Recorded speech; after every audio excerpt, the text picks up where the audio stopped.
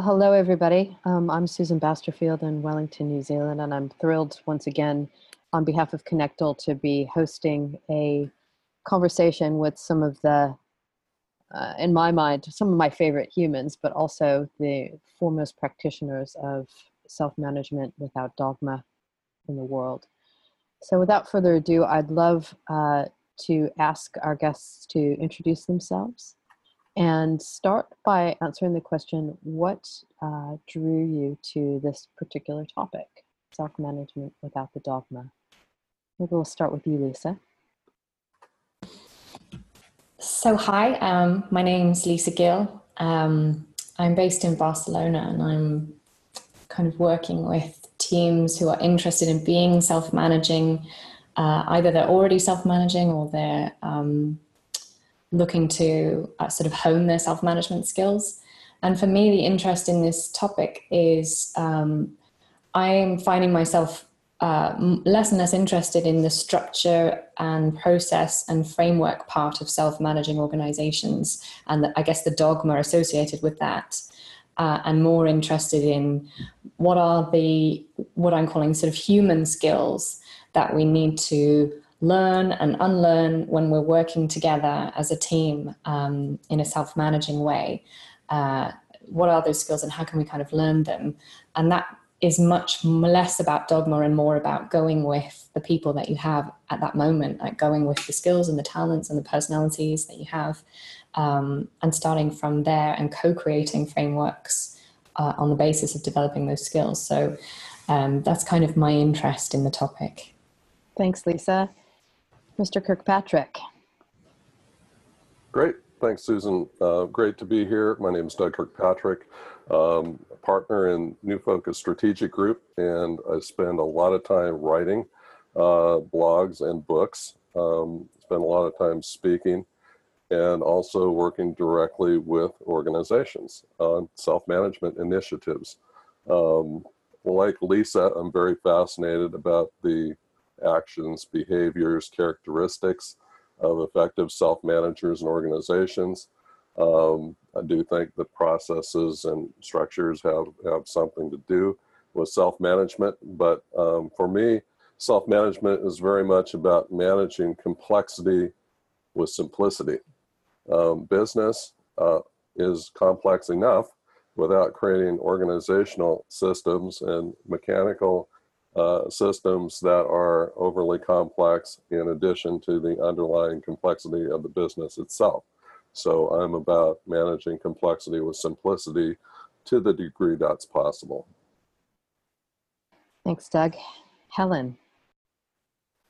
Hi, I'm Helen Sanderson from the UK. I've been involved in being the founder of Wellbeing Teams, which are small self-managed teams inspired by Buurtzorg.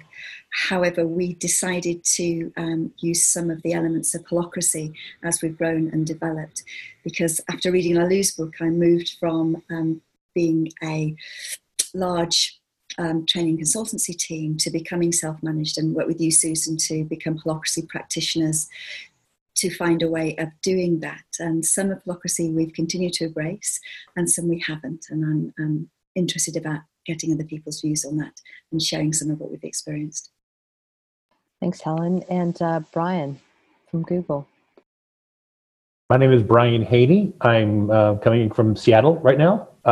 And my interest in this space came from, I'm on the cloud platform support team at Google. The company directory says I'm a program manager, but I spend most of my time as a team dev consultant. And our motto is to help teams get unstuck and accelerate. I got interested in this space about 2 years ago. The cloud platform support team experimented with holacracy for about 3 months, and then fell victim to a reorganization of our parent team. So our ratifying authority got tasked to go start a new team, and the new director that replaced him didn't quite understand what we were trying to accomplish, and it sounded like we weren't being very effective in our holacracy implementation, which we were, just 3 months into it, that's kind of the most challenging part. And so he pulled the plug on it, and I was deeply emotionally invested in the success of self-management on my team, and I was as a program manager, I was managing the Holacracy One coaching contract and a vendor contract, and so I was deeply invested in the success of Holacracy. I felt like when he pulled the plug on it, he killed my children. And so after I managed to roll out of bed again, I did a brief post-mortem analysis of what we learned from this experience and came to realize that Holacracy, it comes as a monolithic structure to implement, and I suspect it works just fine in a highly dysfunctional organization. But Google is far from dysfunctional. And so there was a lot of friction in the moving parts between Holacracy and our already effective Google culture. And so as I learned more, I got more feedback from my colleagues, came to realize that there were ways that it doesn't have to be a monolith. You can deconstruct Holacracy and then reconstruct it in a different sequence, implement it in phases, and find more resonance with the existing culture. And so I'm trying right now. I'm in the middle of a rough draft of a book to try and capture that wisdom, and I'm growing my skills in the Team Dev Consulting Group, and trying to partner with Google teams that want to experiment with self-management, and we'll see where this goes. Lovely, thanks, Brian. So again, I'm Susan Basterfield in New Zealand. I do my work from within the Entrepreneurs Collective in Spiral, and I've been working for the past 3.5 years or so with organizations all around the world, either directly helping founders, leaders, and teams transition to something more participatory, or equally through the LeadWise Practical Self-Management Intensive, helping individuals understand both, I guess, the theory behind some of the elements of high-functioning self-managing organizations, but having the practical experience of doing that in teams and within the cohort. And when Mara and I were talking about potential topics for this stream in Connectal earlier this year, the Without Dogma popped up for me pretty readily. It's something that I've been thinking about for quite a long time. And it's interesting that the stream of thinking around Holacracy as being almost feels like it was the gateway drug for a few of us into this way of working, but then realizing that it actually didn't give us everything that we needed and could potentially be quite, I don't know, addictive and potentially limiting in some ways. But even yesterday, I was putting together a proposal and looking at what I was articulating, and just in this conversation now, it was coming up for me that maybe even my approach that I've been kind of riffing on and refining over the last couple of years has the potential of becoming quite fixed and losing what I think is the huge opportunity for all of us that are interested in what could be next, is the element of and the beauty of emergence, and sort of taking ourselves away from, at least for me, formally held assumption that there should be a playbook or a way or a framework that if we follow every step, then we'll get to this, beautiful outcome. Just maybe for our next little round, have a conversation about, has that shifted for you? What does that look like in your work? And how do you balance, I guess, the idea that emergence is really hard to sell with this deep knowing that autonomy, agency, connectedness in organizations has the possibility of emancipating more potential than we've ever known possible? Who'd like to start?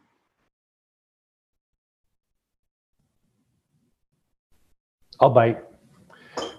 Something I've learned from my Team Dev Consulting at Google is that there's a relationship between structure and clarity, and what Google's research calls dependability, which is basically how well does a team know each other.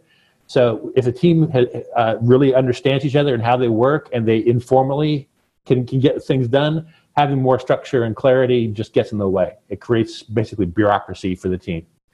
Whereas if the team doesn't know each other very well, then and doesn't have a sense for just innate natural sense of teamwork, then having the formality, the structure, and the clarity seems to be necessary to be really effective. So they're two different ways to get to having an effective team, but they certainly can bump into each other in that space.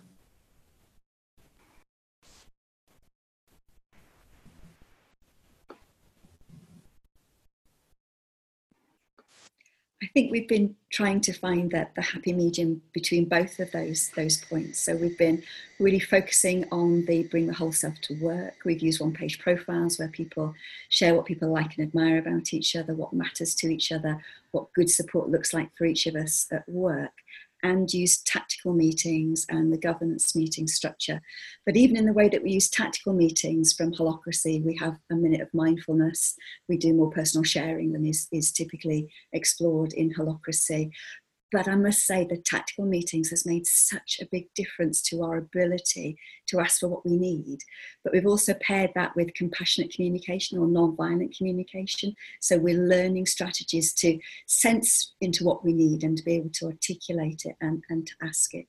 So we've been exploring how we go really deeply in knowing each other as individuals, but also I'm finding the structure, particularly around the tactical meetings, enormously helpful to enable us to ask for what we need. Helen, I think that it's easier potentially to do that when you're building brand new teams.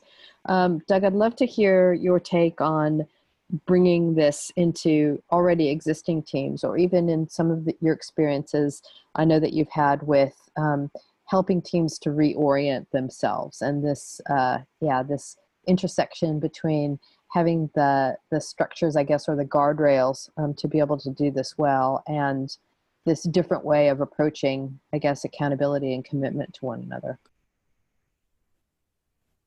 Yeah, it's, I would say I've never tried to sell emergence, but what does seem to sell is simplicity and breaking down barriers and structures that get in the way of effectiveness, and enabling the voices of individuals in the ecosystem. That seems to have resonance with decision makers. So for me, it's very much about just relying on simple, principles. Not necessarily rules, but principles of human interaction, and getting down to the root principles, and letting those kind of be the guardrails, and then within those guardrails, let people unleash their hidden superpowers, and unleash their voices. Ask fundamental questions like, can we create ecosystems where women no longer have to lean in because they're already in? Can we create ecosystems where everyone can be an innovator and everyone can be a leader to the degree they want to be, where people are free to thrive and do their best work? And I think it has a lot to do with just unlocking the voices of individuals by creating simple, principle-centered environments where they're free to do that. And recognizing it's really based on free will. Everyone operates in a system of free will. Everyone's deciding minute to minute, day to day, how engaged to be, what to prioritize, who to talk to, what to do next, how hard to work. All those things are exercises of free will. And so just recognizing the reality of that simple fact, and then allowing people to be themselves and bring their entire selves to work. It's interesting that you're very deliberately, I think, using the word ecosystem as opposed to system. Can you say a little more about that? Yeah, I love to talk about principles that derive from the natural world and the physical world. I think we can learn a lot about organizations by studying nature. There's a software company called Waggle. It's based on the Waggle dance of the honeybee, where people kind of share information with each other through kind of unstructured, communication. And so there are lots of lessons we can derive from nature. I often use the analogy of a fern. Ferns based on two simple bent lines, but those are fractals. They occur at every degree of magnification throughout an entire fern, and that's very much like the environment of a self-managed organization, because management exists everywhere in a self-managed organization. Everyone's a manager. Management is planning, organizing, controlling, selecting, coordinating. Everybody's doing that to some degree.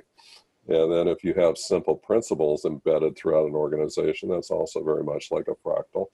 And so we can learn a lot from nature, and we can apply lessons, and they're powerful lessons. Yeah, it's interesting, isn't it? I see time and time again the idea that swapping out one system for the other, still based on the mechanistic Tayloristic paradigm of the organization as a machine, is not going to take us to whatever comes next. Lisa, I know that I really appreciate your work, because you seem to be uncovering organizations and humans that are exploring new ways of working in parts of the world that maybe some of us might not be thinking about. I'd love to hear the story of Beetroot. That was one of my favorite discoveries of yours over the last little while. Yeah, Beetroot are this amazing organization in the Ukraine. They have a number of offices in different locations now, and they also have an academy. So they are, part of their mission is to help grow a new middle class in the Ukraine, and to really sort of support people get into the IT sector there. So these two Swedes founded the company, and from the beginning they've just had this real commitment to purpose and culture. So when you go and visit their office, from the moment you arrive, you're given a pair of slippers, so they want it to feel like a home. And everyone there is so sort of friendly and caring for each other. So the work that they're doing, they're sort of growing so incredibly quickly in a sort of naturally self-managing way. Again, I think a lot of these startups and new companies emerging are very much wanting to move away from the hierarchical, bureaucratic, top-down way of working. And I see kind of an interesting pattern that a lot of these companies therefore end up in. They're quite good at the culture piece. Like they have this natural desire to contribute to each other and to care about each other and to be innovative and to be more flat in terms of how they work together. But often the interesting piece that's missing is this accountability piece. And so you hear these tensions emerging all the time where people tell me like, everything is great when things are going well, but when, deadlines are missed or when someone's consistently breaking promises, how do we deal with it? I don't know how to have a conversation with that person without going back to that old paradigm that we so want to avoid. And I think that's where I really admire Doug's work and the work around principles and the work around commitments and making and keeping commitments together. Because I think that piece is so important, that self-management isn't like a free-for-all. It's not everyone gets to do whatever they want. That we have to sort of negotiate these agreements together in order for it to work, which I think is different from a traditional organization where those things are sort of implicit and already baked into the organization. So Beetroot that's one of the things they're struggling with, and they're starting to invest now in how can we. One thing they're looking at is their feedback culture, and how can we see feedback as something that is really about contributing to each other rather than stepping on each other's toes or trying to control or correct each other. Because without feedback, I think they're going to really struggle as they're all kind of working around the country and sort of growing these new arms of the company. They really need a balance of this, what Amy Edmondson calls psychological safety and accountability. They're sort of two together. So yeah, it would be really interesting to see what how they develop. Mm. It is interesting, isn't it? Because I think that intellectually, the idea of saying, I'm Susan, this is what I'm accountable for, this is how I want you to hold me to account, is super attractive. But in practice, my ability to look at my friend Lisa, who I adore, when you say, I want you to hold me to account this way, and you miss a target or you miss a deadline, like, it's on me to actually be able to hold that accountability. And that's where I see the difficulty, because when you're creating the conditions where you're being able to bring your whole self to work and really getting into a position of trust and even love with the people that you work with, being able to hold them to account can potentially become more difficult. And I know, Helen, in your work, that's especially fraught. It is. We really struggled with this as a team because we were very much in HSA. We were green, to use Lily's terms. We loved each other, and all the things that Lisa's just described was how we were with each other. And where it became difficult was when we had to hold each other to account. And as the CEO, I felt like mum, so I was the person that was always vigilant to what was going on and always responsible for holding people to account. And the shift to doing that through having really clear roles and team agreements and the expectation that we did that for each other was massive and so hard. And I know that, you know, the lots of examples of the leader of the organisation shaping the culture, and I am somebody who personally found it difficult to give people feedback. So I was part of creating that environment where we all struggled. And it was through, you know, learning about compassionate communication or non-violent communication that we had a new language and a new way of having difficult conversations. And I still think that the structure of the meetings where the expectation is we sense tensions and raise them creates a format where it's much, where there's a weekly ritual where we are intentionally thinking, is there anything that I need to raise with people that I've not been able to raise so far? And is this the environment to do it in? So personally, it's been a big change for me around how I show up and give people feedback and how we support each other to do that. I'm super interested that you use the word ritual. Brian, I'm interested in how is that done at Google? You know, you're held up as the poster child for the big organization that really pays attention to this stuff. But how do you hold and keep individual accountabilities as teams rather than in sort of the traditional one-on-one, one worker, one manager paradigm? We actually use one-on-ones quite extensively. When when it's not vacation season like it is right now, I have a weekly one-on-one with my manager, and I just kind of we just touch base. It might only last 10 minutes or 15 minutes, but it's an opportunity for me to say, I'm having a problem in this area. Can you help me? And we can focus on that, or he can communicate some pass down information from higher up. But so that is a core element of our culture is these maybe not weekly, but at least routine touch points between manager and team member. The rest of it is as far as accountability.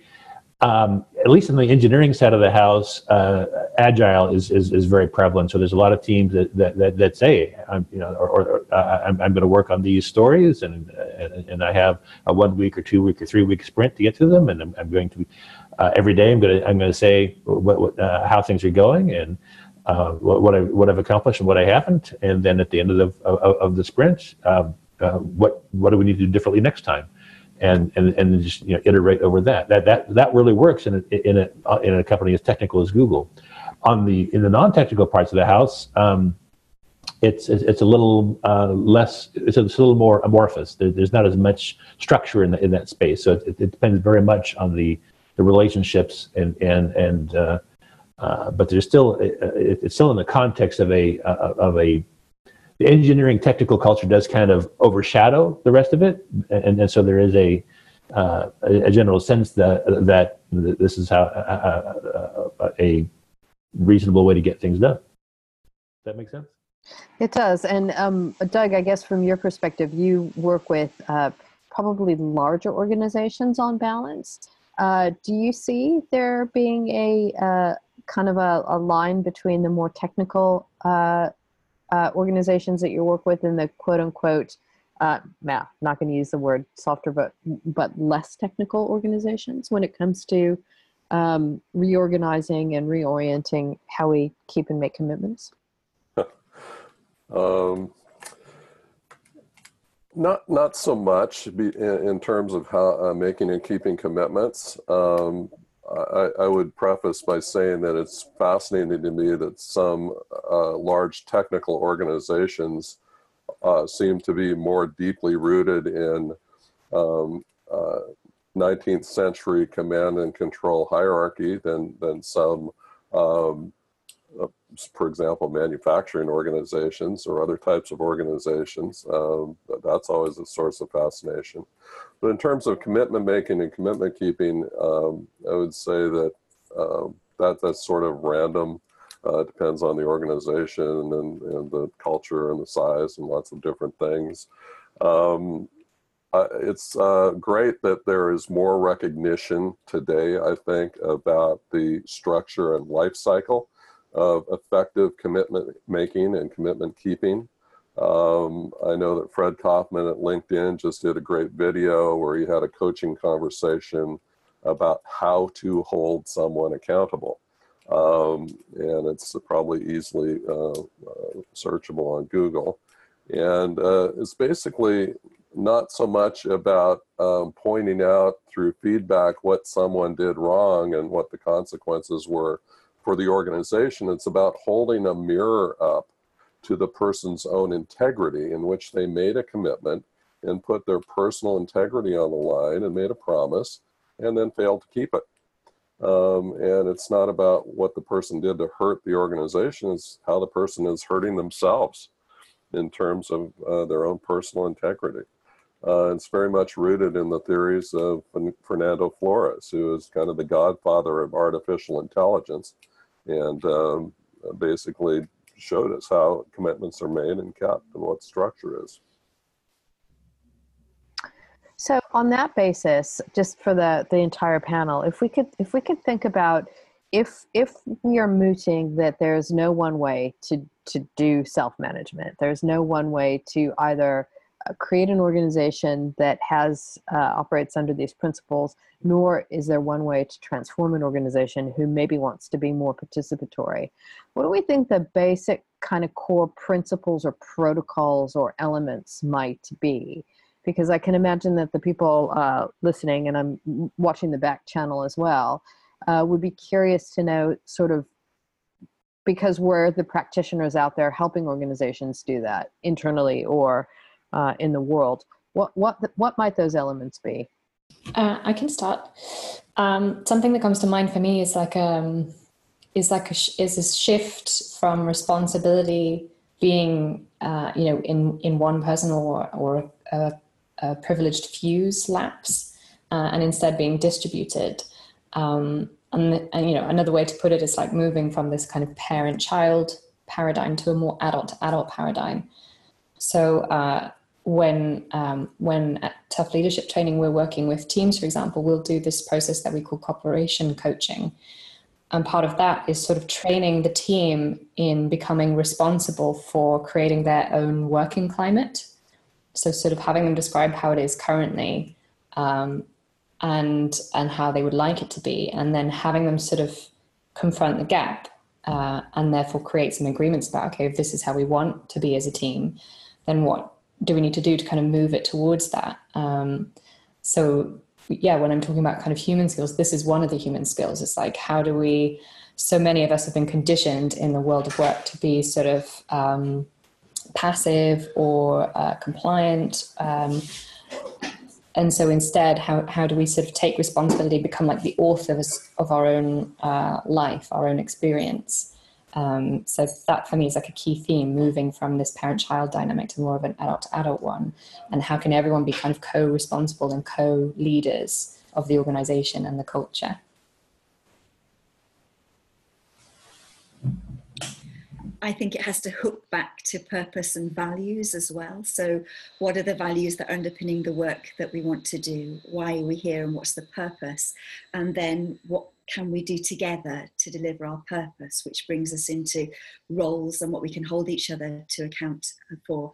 And as Lisa says, you know, how do we want to work together? What agreements do we want to make about how we deliver on our purpose and live our values?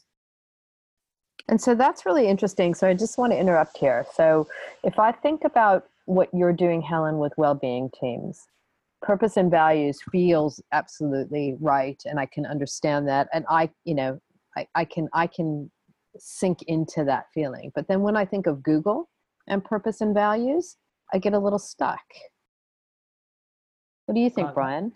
That's actually a core theme in our team dev consulting work. We very often so if you do a Google search on Project Aristotle at Google, and you'll find some links to take you to rework.withgoogle.com, and where we've published some of our research on what makes for effective teams. And what we found was that there's a strong correlation between having a sense of shared purpose and that team working well together and being effective for some value of what effective means, for some definition of that.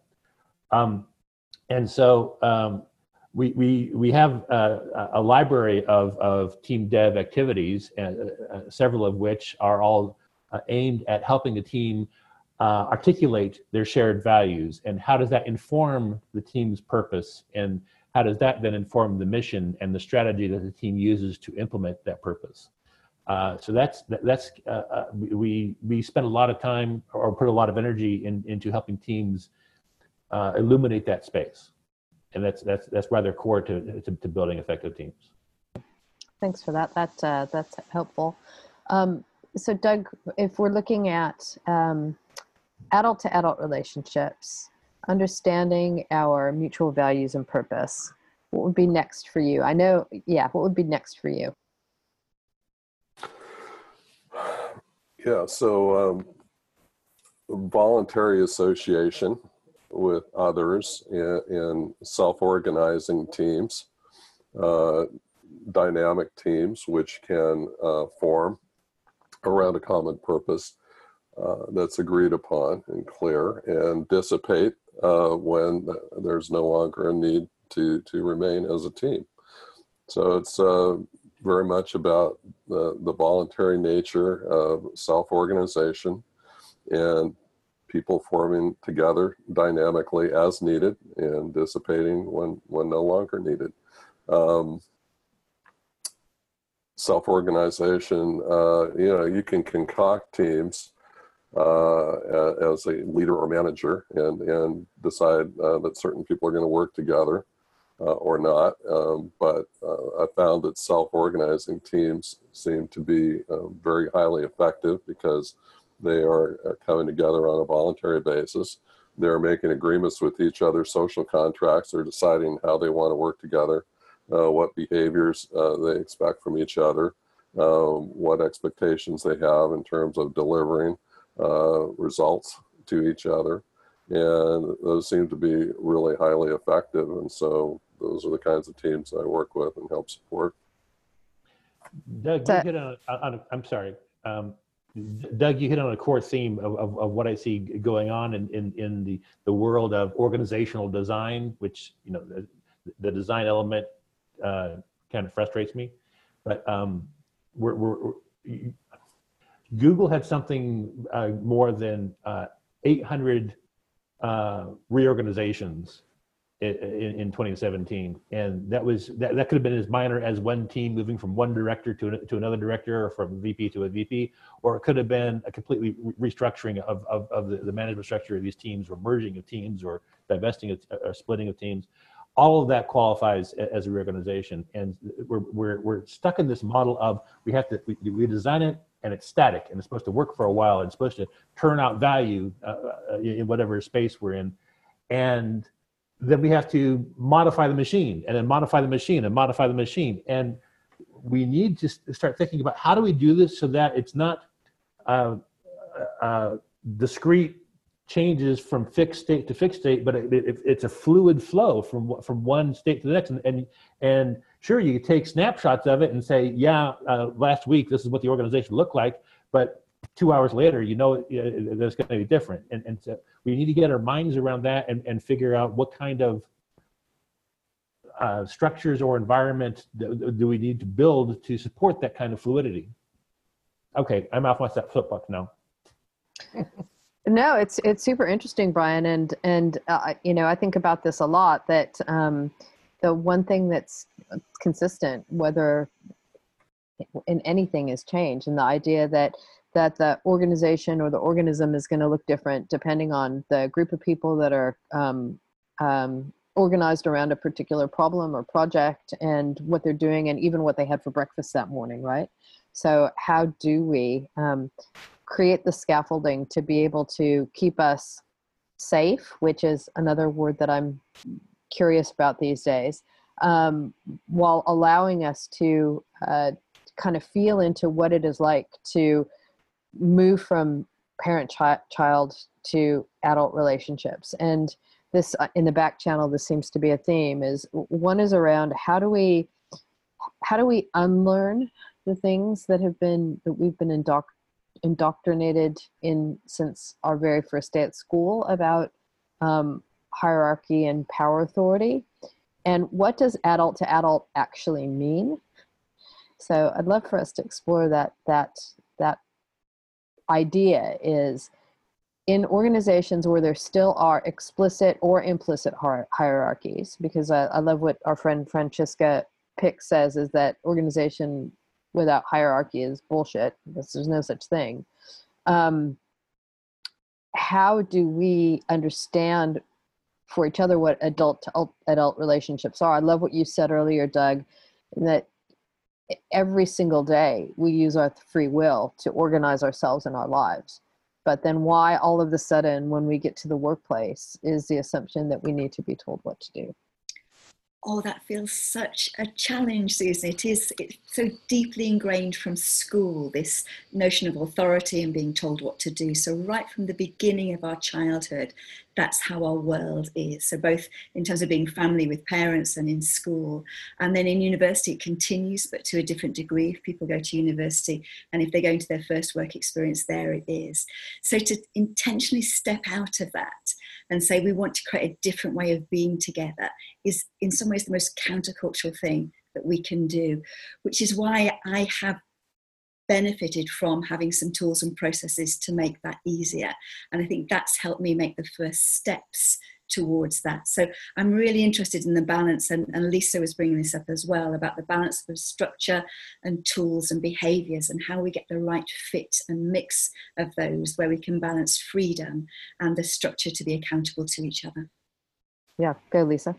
No, I was just really curious to know from Helen just one or two of those tools or practices that have helped you kind of embody that more adult to adult paradigm. There are three, actually. One is the Holacracy Tactical Meeting, where instead of just having long agenda items, the responsibility is you show up and ask for what you need. And when our team first started learning about that, it almost felt quite brutal to say what you need, as opposed to the long waffle that we would often do to introduce an agenda item. So to say what do you need without the background. So that was a hard but really good practice. Again, I've mentioned nonviolent communication. That's been enormously helpful, and practicing that and practicing that. And I still are, conscious incompetence around that. I've still got a lot to do. And then doing an immunity to change map helped me personally to focus on what it is about me that made giving feedback so difficult or challenging, and where that had come from, and what I can do to practice. So the notion of what experiments can I do to keep practicing, and practicing how to do that without it feeling like a disaster, and lots of the internal messages that I had about why giving feedback is a dangerous thing to do. So I think this is about personal growth and spiritual growth as much as practices, and it's how much we can, how and when we can introduce that. And I think that's the emergent stuff that Doug and Brian were talking about too. I love that, Helen. It's really leaning into the question in the back channel from Mika and others around. So it's one thing to learn new ways of being and working, but it's another thing to unlearn and actively take an active stance with your own personal development around this stuff. So I love that idea. And I'd just love to ask Doug, Lisa, and Brian, what are your strategies for unlearning crap that no longer serves you? I would say that is simply delineating the expectations of an effective self-manager in the workplace, and it really has to do with understanding the characteristics of good self-manager, and those have to do with taking initiative, having grit and perseverance, not being subject to power distance sensitivity and being overly reticent to address things. It involves curiosity, which is a linchpin of continuous improvement. It involves humility. So it involves a contribution mindset, which is Drucker's concept, but it really means generosity and caring and giving and helping others, coaching and mentoring. Mentoring has a lot to do with ethics and ethical leadership. So just understanding the characteristics and here they are, and which ones do you have, which ones do you need to work on to be better, and where are you at, and how can we help you on the journey? To me, that's what it's about. So Lisa, what do you think, and how are you going about your unlearning of the stuff that no longer serves you? Well, a sort of framework that I've used and find really helpful is one called Core Quality Quadrants by a guy called Daniel Othman. And the principle is that we all have kind of core qualities and things that we've been recognized for our whole lives and that we kind of value and is part of our identity and self-worth. But when we overplay it, it becomes our pitfall. So for me, one of my core qualities is that I'm empathetic, and that has lots of benefits. But when I overplay it, the feedback that I've got from my colleagues and what I'm realizing about myself is I have a tendency to become cautious and overly polite. And then I move away from, like, the kind of cost of that is, I move away from what Doug was talking about there with the contribution mindset, and I won't speak up, and others are kind of missing out on contributions that I could make because I'm too worried about what other people might think. So then the sort of third quadrant is a challenge. So picking something that is a complement, like would complement your core quality, but that would challenge it, and similar to Helen, how I can practice that. So for me, it's like speaking up more. And I have colleagues who very affectionately help me do that. And we joke about it sometimes. If I say I need something, then they'll be like, "Oh, you're asking for that thing? Really? Wow, you're taking up that much space." But it really helps me to sort of practice that and to sort of build that muscle up. So frameworks like that help. And I think if you can enroll your friends, colleagues, family, whoever, to help you and kind of help catch you when you're in that pitfall, and give you feedback when you're out of it, it really helps. I love that. Thanks, Lisa. Welcome, Gary and Paul, to the Fishbowl. Gary, I'd love for you to introduce yourself, and I think that this particular conversation is really relevant to what you've been posting in the back channel around fear and positions of power and feedback, and how do we unlearn and make ourselves available and vulnerable enough to maybe be the change agents in our big companies. Yeah, sure. Hi, good evening. Really good chat so far, so thank you for that.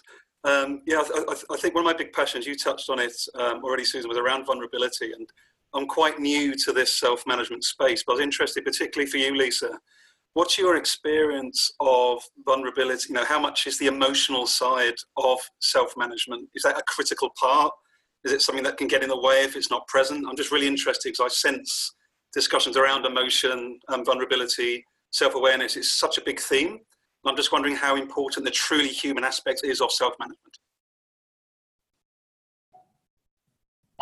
Yeah, I mean, I can only speak for myself, but my personal sense is that it's really key, because when you're in a self-managing team or organization, there's no HR department or manager who you can go and complain to, or, hand over the responsibility to, of resolving a conflict, or, firing someone, for example.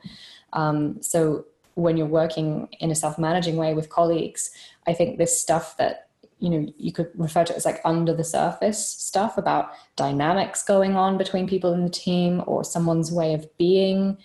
Someone might be doing a great job, but they might have a way of being that in meetings is just always sort of creating a bit of tension, or kind of issues that happened in the past that were never quite resolved or cleaned up. All of these things, are sort of small grains, but the longer that we don't address them, they become more and more, create more and more friction. So I think in teams, in self-managing context, being able to transform conflicts, for example, is really key, and being able to talk about those things and kind of constantly keep bringing those things up and putting them on the table. Like, okay, now this is going on, not in a judgmental way, but just in terms of like what's workable in terms of workability.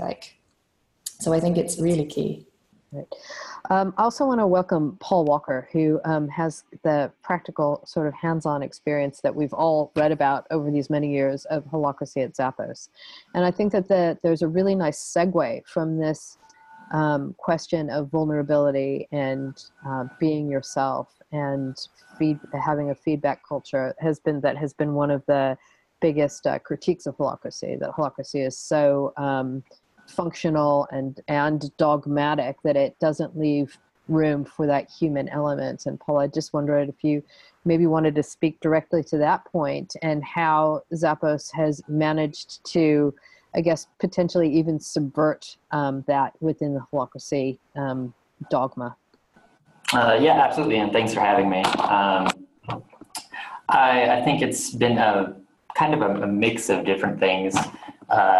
Overall, the way that it's kind of done now is we kind of sometimes joke that it's very different from how it originally was rolled out with Holacracy. And what we experienced over the years, and what every company I've ever talked to that uses Holacracy, they all run into the exact same problems. And most of them come from the idea that with Holacracy, there's all these rules, processes, guidelines. And anytime it's talked about, it's always from a very idealistic standpoint of this is how perfectly all of this could work if everyone's doing this perfectly. But I've never actually seen a company where everyone is doing it perfectly. And so none of that stuff really works or comes into play. And the message is always like, oh, well, this will make sense once you start doing it, and kind of get into that. And I think so kind of the stuff we've done, and some of this goes to what Doug and some others have been saying, is a huge piece is simplicity. One of the biggest issues with Holacracy is it's very, very complicated. And there is a lot of thought, and what a lot of conversations were on the side is that when it comes to the idea of unlearning versus learning new things, especially with this complex thing, and where most of the success we have found is essentially kind of thinking about the idea that nobody has to learn or unlearn anything. Unlearning something is usually never very good, because knowledge is always good, regardless of where that came from. And learning something new, everybody already knows how to be an adult, how to do their own work, how to manage themselves.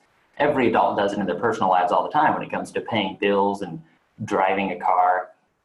And so the aspect is really to get people on board. It's really taking the responsibility on ourselves of showing them the value and understanding it well enough that we can explain it simply enough for them to actually understand.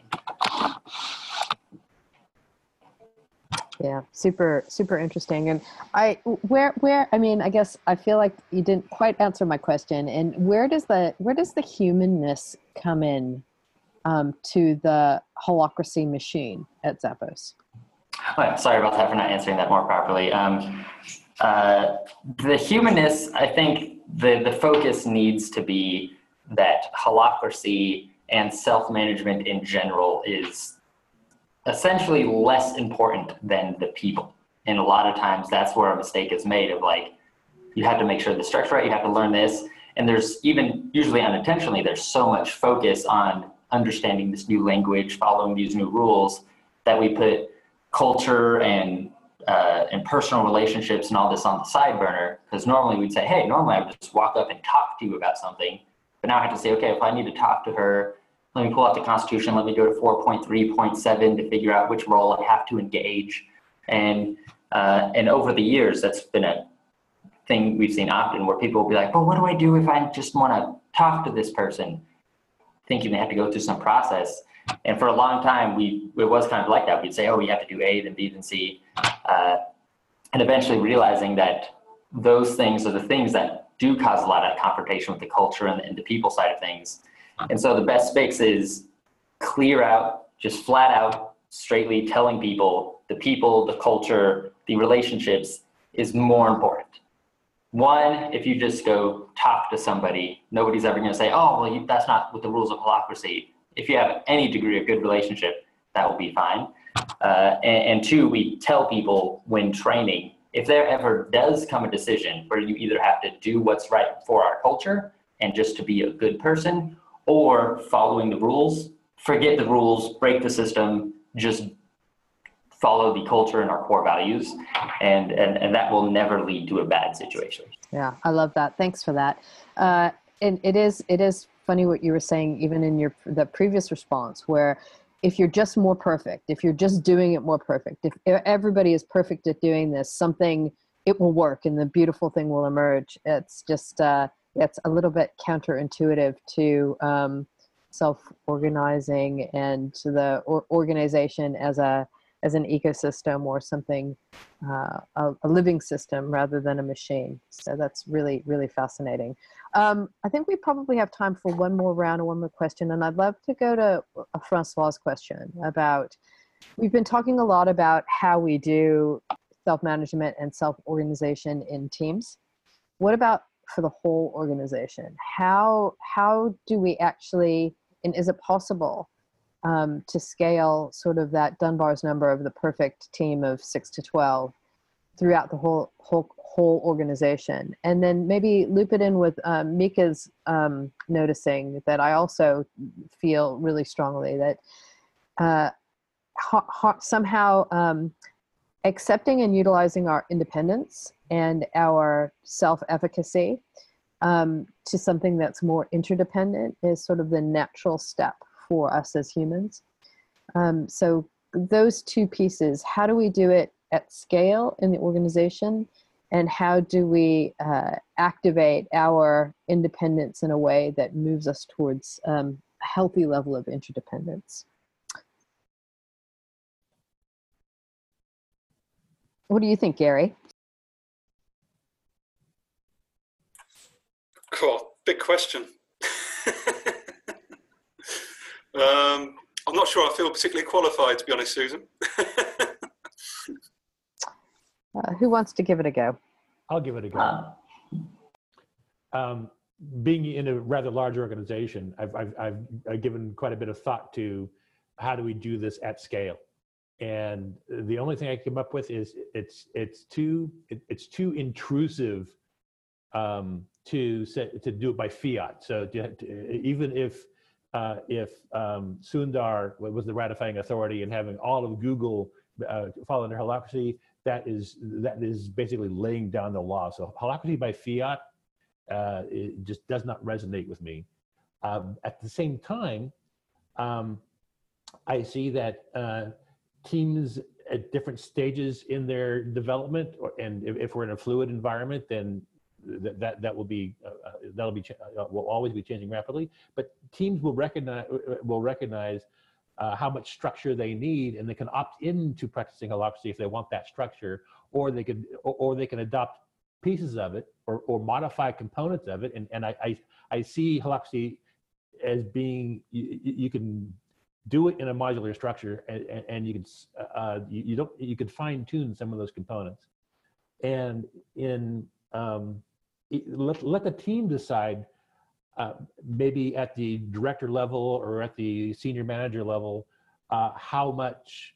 Well, okay, that's not self-management if we're doing it through directors and senior managers, but at some level of scope, let the team decide how much structure they need, and that will give them a sense it'll give them self-efficacy, and it will help them choose the amount of structure that best fits their culture. So Google culture is not uniform. It's quite messy, actually. Thanks, Paul. You had a view. Yeah, because this was something that, I mean, I think most companies run into, and we did as well, is a lot of times if one part of the company or one department figures out a way that works for them, the instinct is usually like, oh, well, we figured out the recipes for success. Let's make everyone else do this as well. And that runs into a ton of problems. And again, where we're seeing a lot of success is as long as you have a good enough background structure to support things, letting every team willingly do things radically different from one another, as long as it's not causing problems for other parts of the company, that's actually been a hugely successful piece. Because not only will the people on the teams, is Group A going to work very differently from Group B, just on the personality aspect, but you can't expect that some buyers in your merchandising department and your software engineers are going to benefit from the same things and work in the same ways and work from home or in the office on the same times. And so actually not trying to make every team work in the same way and just use the very most basic possible similarities and then otherwise operate independently has been pretty successful. I can see that at an organization like Zappos, but I'd love, Doug, for you to just talk about what you saw at Morningstar. And, you know, from what I can understand from the various times I've heard the story is that it came from the big organizational impetus, and then as things matured, it got down to the team level.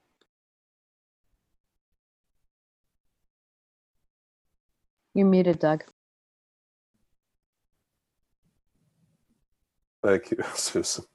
Yeah, becoming a self-managed organization took literally 3 hours. So we were an entire company of 24 people at that time.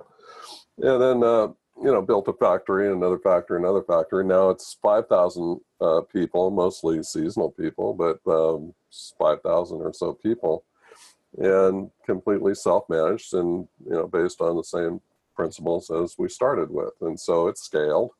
I think the success of scaling had a lot to do with the simplicity of the principles involved in embedding those deeply in the culture.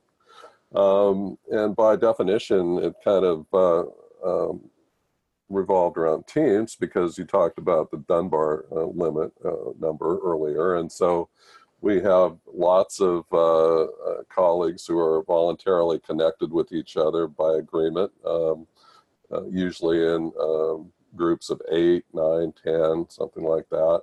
That makes sense. It's rational. People can hold those cognitive relationships in their head and manage those complexities very well. And they're dynamic, so people can renegotiate these agreements and relationships as needed continuously. And yet, if you look at the entire network, if you were to project the entire network in space and look at a diagram, it would look like a giant network, one giant spider web. So in one sense, it's a team of, you know, 5,000 people or 500 people, depending on the time of year. And in another sense, it's a number of teams that are all interconnected with each other of, you know, 8, 9, or 10 people. And so kind of the dynamic fluidity of that works very well. And it allowed the company to scale from 0 to become, you know, the largest in its industry. The other example I love a lot is the Haier Group. Not everyone's heard of it, but Haier Group is the world's largest appliance maker based in Qingdao, China. And their visionary leader, Zhang Ruimin, took 70,000 global employees and created 4,000 self-managed teams. And these teams, for the most part, are interdisciplinary. So they have marketing and sales and production and quality and distribution and all the rest. And every single person on those teams is free to become an innovator and a leader. So if they identify some product or service idea, they can apply for funding if they create a success, they can spin it off into an entirely new company.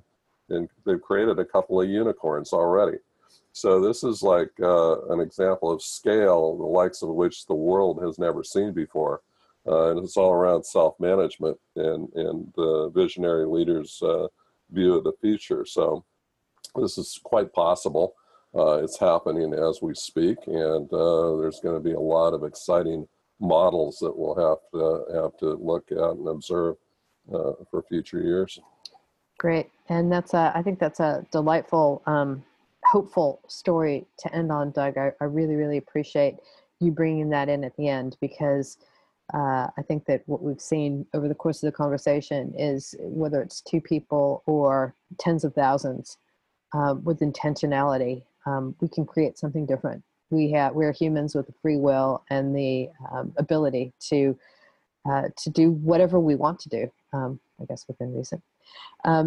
So with that, I'd just like to warmly thank all of the panelists, Gary, Paul, for joining the fishbowl at the end. We've had a marvelous back channel conversation, and it's lovely to see people from all over the world joining in on this topic. And hopefully I'll be able to convince Mara to continue this series, and maybe even potentially continue this conversation, because I think it's super important, and I just really appreciate being part of it. So thanks, everyone, and have a great rest of your day or evening wherever you are.